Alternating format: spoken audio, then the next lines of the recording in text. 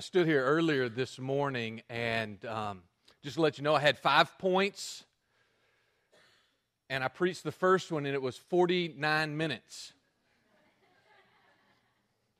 So, what I did is I deleted 4 points for this morning. So we will spend our time on 1 this morning, and yes, you are welcome. But at the same time, if you and I would understand this 1 point, we would praise the other 4, possibly. So we'll get those next week and maybe future weeks if I'm preaching 1 point for that long. If you have a copy of God's Word with you this morning, turn with me to the book of Ephesians. We are in our study on discipleship, making disciples that make disciples, and today is, or it was going to be, 5 ingredients that bring about joy in discipleship. 5 ingredients, but we're only going to get to 1 today, and so we're going to see 1 ingredient that brings about joy in discipleship.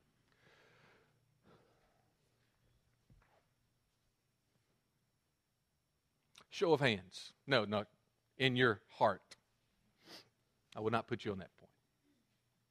I'm going to ask you a question, or maybe 12, but I want you to think about it. And I want you to turn right and left right now and say, this question's for me, it's not for you. So y'all can do that, this audience participation. These questions are for me, not for you. So, here's the question. It is about you, and you only. Do you think of yourself as a believer? Do you think of yourself as a Christian? Do you think of yourself as one who follows Jesus? In our day, more for some than others, but in our day, there's this thing called Facebook, there's this thing called Twitter, Pinterest, Instagram, where you have a page, so to speak, and you get to write about who you are. And oftentimes, especially with Twitter, because you only have 140 characters, but oftentimes the catchphrase is, I'm a Christ follower, or I'm a believer, I'm a Christian. And that's how they describe themselves. Is that how you would describe yourself?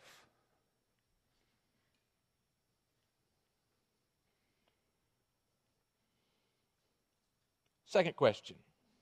I know that was 5 in 1, but second question. Is every believer, every Christian, every Christ follower a disciple? Is every believer, every Christ follower, every Christian, are they to be a disciple? 4 weeks ago, we looked at Francis Chan's definition of the word disciple, and here's how he stated it. I'll bring it back up for us. In his book, Multiply, he stated this about a disciple. The word disciple refers to a student or an apprentice. Disciples in Jesus' day would follow their rabbi, which means teacher, wherever he went, learning from the rabbi's teachings and being trained to do as the rabbi did. Basically, Chan states, a disciple is a follower, but only if we take the term follower literally. Becoming a disciple of Jesus is as simple as obeying His call to follow. When Jesus called His first disciples, they might not have understood, Chan states, they may not have understood where Jesus would take them or the impact it would have on their lives, but they knew what it meant to follow. They took Jesus' call literally and began going everywhere He went and doing everything He did. And I love how he ends this portion of his book. He says, it's impossible to be a disciple or a follower of someone and not end up like that person?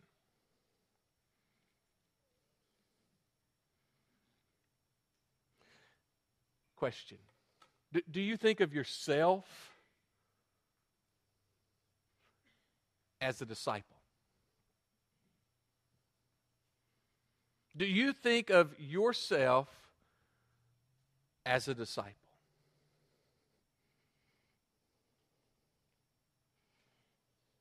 Jesus told his disciples that they were the only plan. They were plan A and there was no plan B. And you and I think that there were 11 guys that he told this to, and ultimately, right at the beginning, that's how it was. But he said this, disciples, you're the only plan.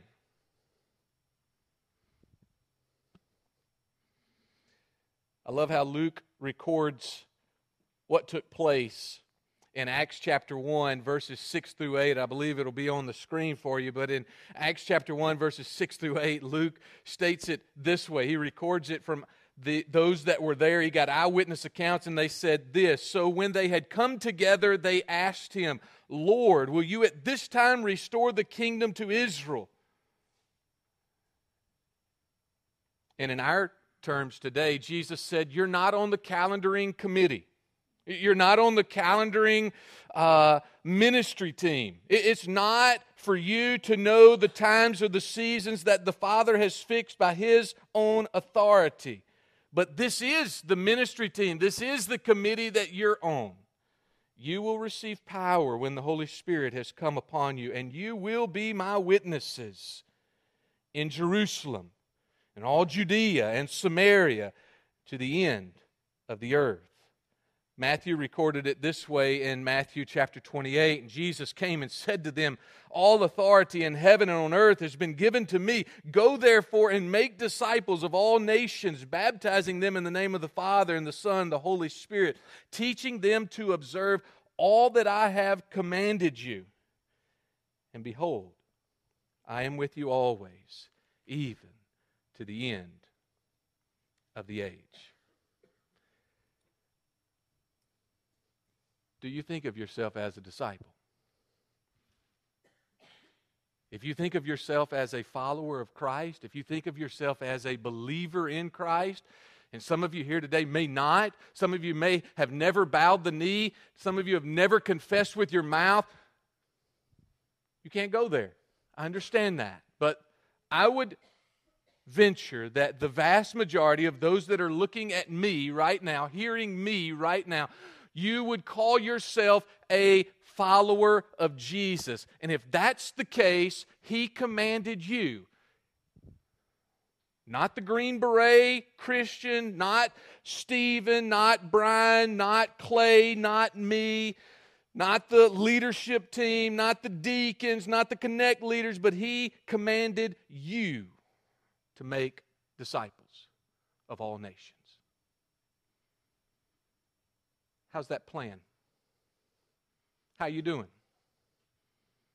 Have you made a disciple in Hernando? Have you made a disciple in South Haven? You made a disciple in Mississippi. You made a disciple Timbuktu.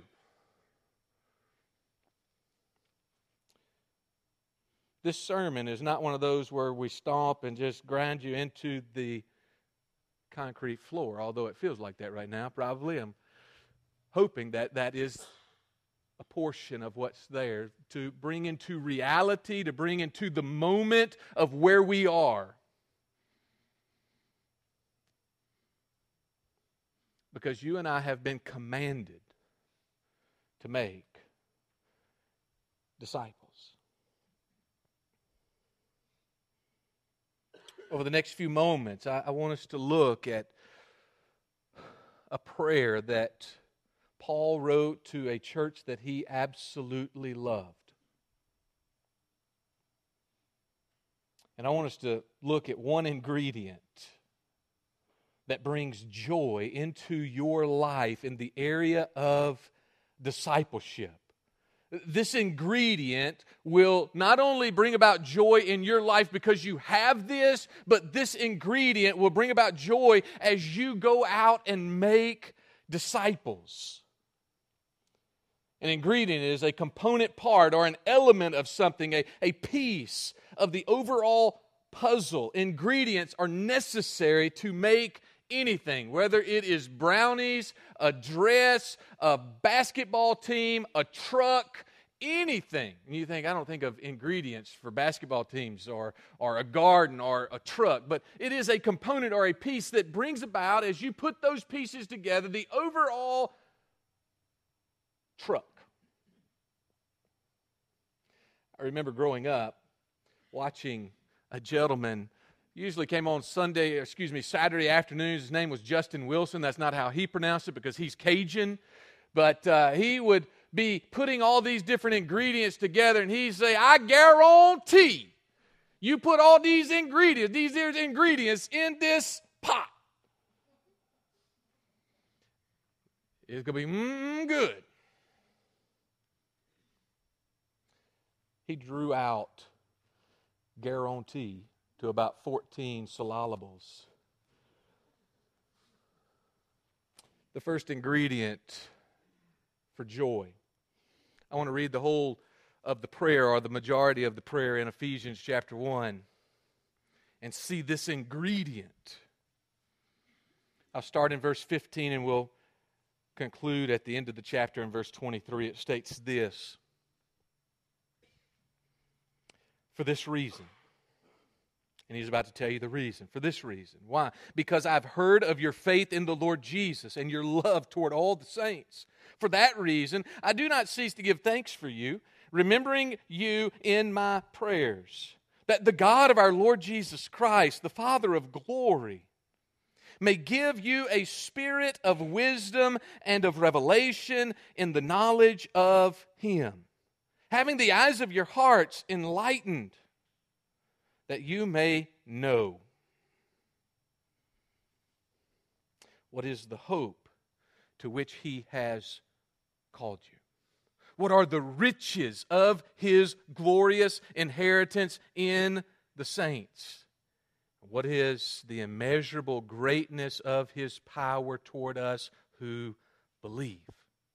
According to the working of His great might that He worked in Christ when He raised Him from the dead and seated Him at His right hand in the heavenly places, far above all rule and authority and power and dominion, and above every name that is named, not only in this age, but also the one to come. And He put all things under His feet and gave Him as head over all things to the church, which is His body, the fullness of Him who fills all in all. Heavenly Father, I bow before You. Might You speak to Your people today. Might You speak clearly. Might You right now, Father, give us ears to hear. Father, as we look at different passages that deal with these words, that deal with these concepts, this aspect of joy in discipleship, Father, would You please allow our eyes to see spiritually where we are. Where we are spiritually as individuals. Father, there are some here today, I don't know the heart. But Lord, I'm not naive to believe that everybody here is a Christian. Would You allow us to see where we stand with You? Would You allow us to see how much You love us? Yes, how much You love us, Father, as a body of believers, as Your church, River Bend. But, Father, how much You love us individually.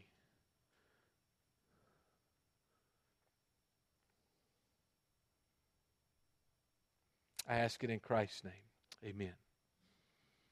Paul asks in verses 15, 16, and 17, He begins by praying for them and telling them where he sees them. He's heard about their faith, how they have loved God. They've believed, all the saints. And he says, here's what my prayer is that God would give you. The first ingredient that we look at today in the aspect of discipleship is the gift of the Spirit. The Heavenly Father has given you as a believer, as a son and a daughter, the gift of the Holy Spirit. And because of that, there is to be great joy in you. I remember being in the, back old school in the 90s. I remember being out in Dallas, Texas, listening to Dr. Tony Evans. And I remember sitting in his church as I was listening, and this is one of the numerous services that he had that day, and there was 4,000 plus people. And he was preaching on Jesus. It's a great thing for a preacher to be preaching on. But he was preaching on Jesus, and he said, you better be glad that Jesus isn't here. Because if he was here and I'm the preacher, he's going home and eating lunch with me, and you will not have Jesus with you. But because he has gone back to the Father and God has sent his Spirit, you are allowed as a believer to take God home with you. He is dwelt in you. And that's what Paul is saying to the folks in Ephesus. This is great joy because God has given you his Spirit.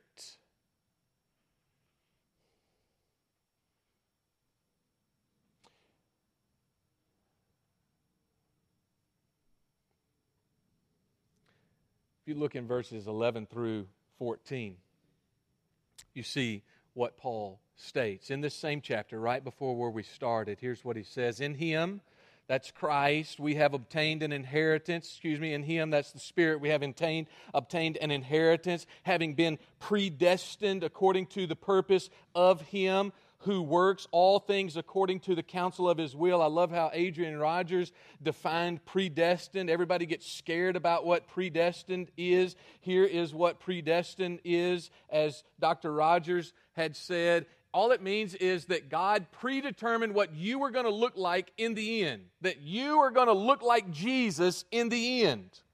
That's a good thing, right, church? That we look like Jesus. He has predestined this to happen, so that we who were the first to hope in Christ might be to the praise of his glory. In him, you also, when you heard the word of truth, the gospel of your salvation, and believed in him, were sealed with the promised Holy Spirit, who is the guarantee of our inheritance until we acquire possession of it to the praise of his glory. He is the guarantee of what is to come. The Spirit is the one who knows all. The Spirit is the one who has your best intentions at heart. It is, he wants your very best, and God has placed himself, his Spirit, in you for that purpose, that you might excel, that you might have the very best, that you might be your very best. And the way that that comes about is you allow him to rule and reign in you. Here is the one and only God, and he has dwelt, he has domiciled, he has taken up his home, he is abiding in you. And Paul asks that God would give to us. Just as he asked the folks at Ephesus, he asked that God would give to us his Spirit. One commentator put it this way: this is much more than the bare knowledge of God from his works, which was available to the pagan world. If you were to look in Romans chapter 1, you would see that anybody can see the attributes of God. They can look at the sun, they can look at the stars, they can look at the ocean and the waves that are coming in, they can look at the mountains, they can look at the flowers, look at the birds flying, and they can see there is a God. It is more than that, so much more than that. This commentator states, it is that personal knowledge of Him in experience which involves a two-way relationship, entered into by those who have come to know God, or rather to be known by God. For if one loves God, one is known by Him. In this passage, you see in verses 15 down through verse 17, it states that He desires that we might know. Verse 18, that we might know what is the hope to which He has called you. That word know there is not like, I know what 6 times 6 is. I had to figure out an easy one. I know what 6 times 6 is. It's 36. Why? Because I have memorized it. It is in my brain cells up here that 6 times 6. Every time I hear 6 times 6, it's 36. And I know it. But he said, this is a different type of knowledge. It is a type of knowledge that is experienced. Not only do I know it here, not only do I know that Jesus was a person, that Jesus walked on this earth, that Jesus taught people, that we have books that are written, volume after volume that are written about Him. I know it because I've experienced Him. There's a difference between a head knowledge of knowing facts and experiencing something. This knowledge is experiential. Have you experienced Him today? A couple of questions to apply this sermon and to bring this to a close. You're like, wow, application's long this morning. Question 1. Where is your joy? Where is your joy? When you think about your life, where is joy?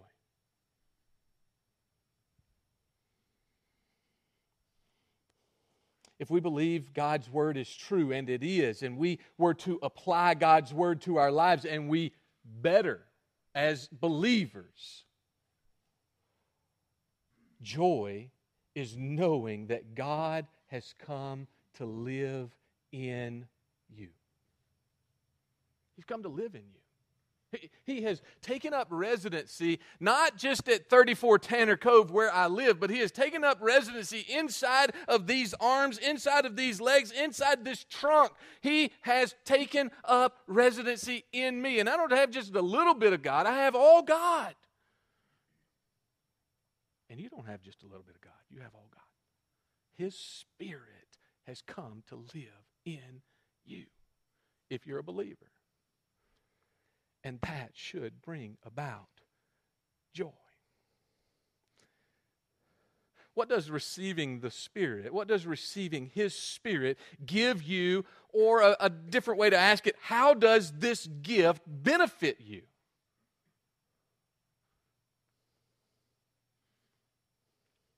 He allows you to rest when the storm is vehement and fierce around you and in you. His Spirit will do, count it down, the Spirit is not an it, He will do one of two things when the storm is raging. One of two things. He will calm the storm. There are those of you that are here today that the storm is raging in you. The storm is raging in your family right now. I mean, it is throwing tidal waves in your direction right now.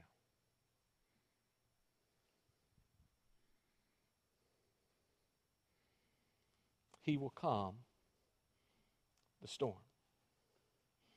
Physically, Jesus calmed the storm one day. Mark chapter 4, verse 35 down through verse 41. I'll read for you the story. You remember it if you've been in church at all. But let me read it for you for those that might not have been. On that day, when evening had come, he said to them, "Let's go across to the other side." And leaving the crowd, they took him with them in the boat, just as he was. And other boats were with him. And a great windstorm arose, and the waves were breaking into the boat. That means water's crashing into the boat. So that the boat was filling. It was already filling up. But he was in the stern, asleep on a cushion. And they woke him and said, "Teacher, do you not care that we are perishing?" It's not that we're going to perish. It's not that sometime out in the future we're going to perish. It's right now. We are perishing. Do you not care? And he awoke, rebuked the wind, and said to the sea, "Peace, be still." And the wind ceased. And there was a great calm. And he said to them, "Why are you so afraid? Have you still such little faith or no faith?" They were filled with great fear and said to one another, "Who then is this, that even the wind and the sea obey him?" Just as Jesus spoke to the wind and the waves, and they stopped, the Spirit will calm the storm in you.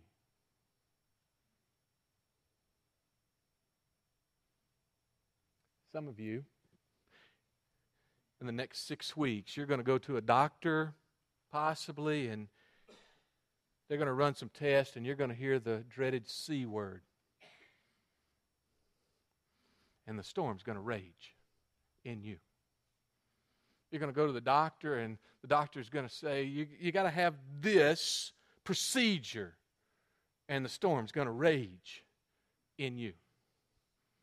Some of you, the storm is raging right now because a father, a mother, a grandfather, a grandmother, they are at death's door, and it is raging because of how much you love them. And the loss will be great in you.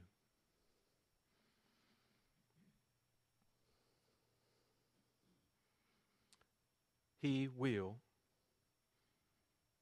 calm the storm. Or He will calm you in the storm. I know what you're thinking, because I'm thinking the same thing. I would rather Him calm the storm than calm me in the storm. I would rather that God would just say, "Trials and tribulations, be gone."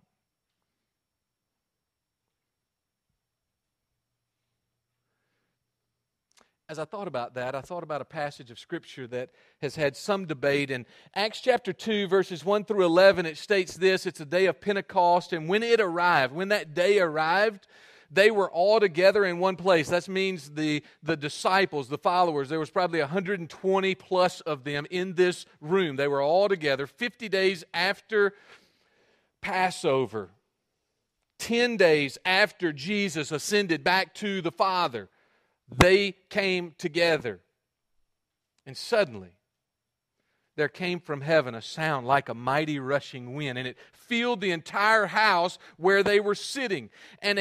And divided tongues, so multiple tongues as of fire, appeared to them and rested on each one of them. That was a sight and a half.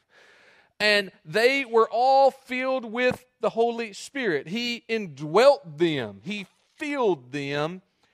And they all began to talk in other tongues as the Spirit gave them utterance. They're inside a room. There's 120 of them. They're scared to death that the Romans and the Jews are coming to get them, just like they got Jesus 50 days prior. And the Spirit comes and fills them. And when He fills them, they begin to speak in other tongues. That's scene 1. Scene 2 starts in verse number 5. Now there were dwelling in Jerusalem Jews, devout men from every nation under heaven. At this sound, the multitude came together. And they were bewildered That means they were confused. Because each one was hearing them speak. All these people are now out in public. They're no longer in a room. They're now out in public. Scene 2, they're hearing them speak in his own language. And they were amazed and astonished, saying, "Are not all of these who are speaking Galileans? And how is it that we hear each of us in his own native language? Parthians, Medes, Elamites, the residents of Mesopotamia, Judea, Cappadocia, Pontus, and Asia, Phrygia, Pamphylia, Egypt, and the parts of Libya belonging to Cyrene, visitors from Rome, both Jews and proselytes, Cretans and Arabians. All of them, we hear them telling in our own tongues the mighty works of God." There are those that believe there are 2 miracles that are happening. And I believe that they are illustrated in what I'm saying. That 1, he calms the storm in you. And 2, he calms you in the storm. Some believe and that in the first 4 verses, he caused them to speak multiple languages. And they were hearing these multiple languages in that room. Then others believe that once they got out into the public, they were speaking Aramaic like they normally speak. But the words here says that they were hearing their own tongues. They were hearing dialects from Phrygia. They were hearing dialects and languages from Rome, from Pamphylia. They were hearing those tongues from the Cretans, from Mesopotamia, and that's what they were hearing. They're like, how is this? These guys are just a bunch, I'll use our term, a bunch of rednecks from Mississippi, and how is it that I'm hearing all these different languages from them? He will calm you in the storm. Some of you are at your wits' end and you're ready to give up. You're ready to just throw in the towel. If you are a believer in Christ today, He lives in you. He empowers you. And He will calm you in the storm that you're walking in.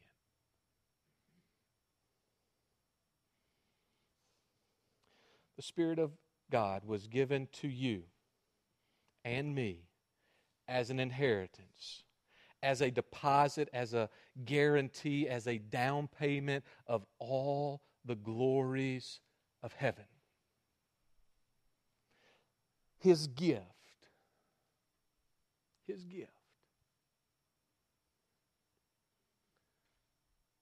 for you was Brobdingnagian. The word means colossal, monumental, huge, immense. Remember the word. But more than that, remember that the gift that God gave you is to bring about joy in your life in the midst of the storm. And the gift that He is giving you and the joy that comes with Him is with you for all times. Heavenly Father, I bow before you. God, I thank you. I thank you that you are in charge.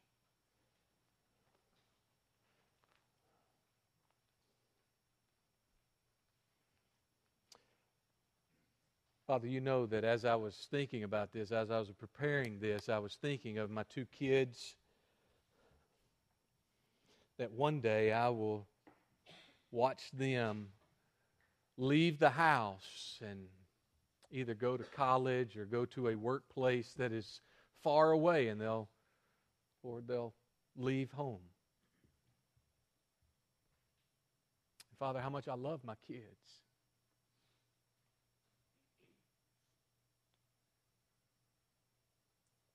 Lord, the thought of them leaving, the thought of procedures that will take place, the thought of the storms that I know of in this church that are going on right now. Father, there is no way for any of us to make it through those things without you. Thank you for giving us your Spirit. Thank you for giving us yourself. Would you work in our hearts right now? I ask it in Christ's name. Amen. Would you please stand and sing? The invitation is open for you. If you do not know Jesus, would you come right now? Let me introduce Him to you. The altar is open. Maybe you need to come back to Him. Maybe you just need to fall down and give up, so to speak, and allow Him to bring rest. But you come as we sing, and as I always say, you obey whatever He's calling for you.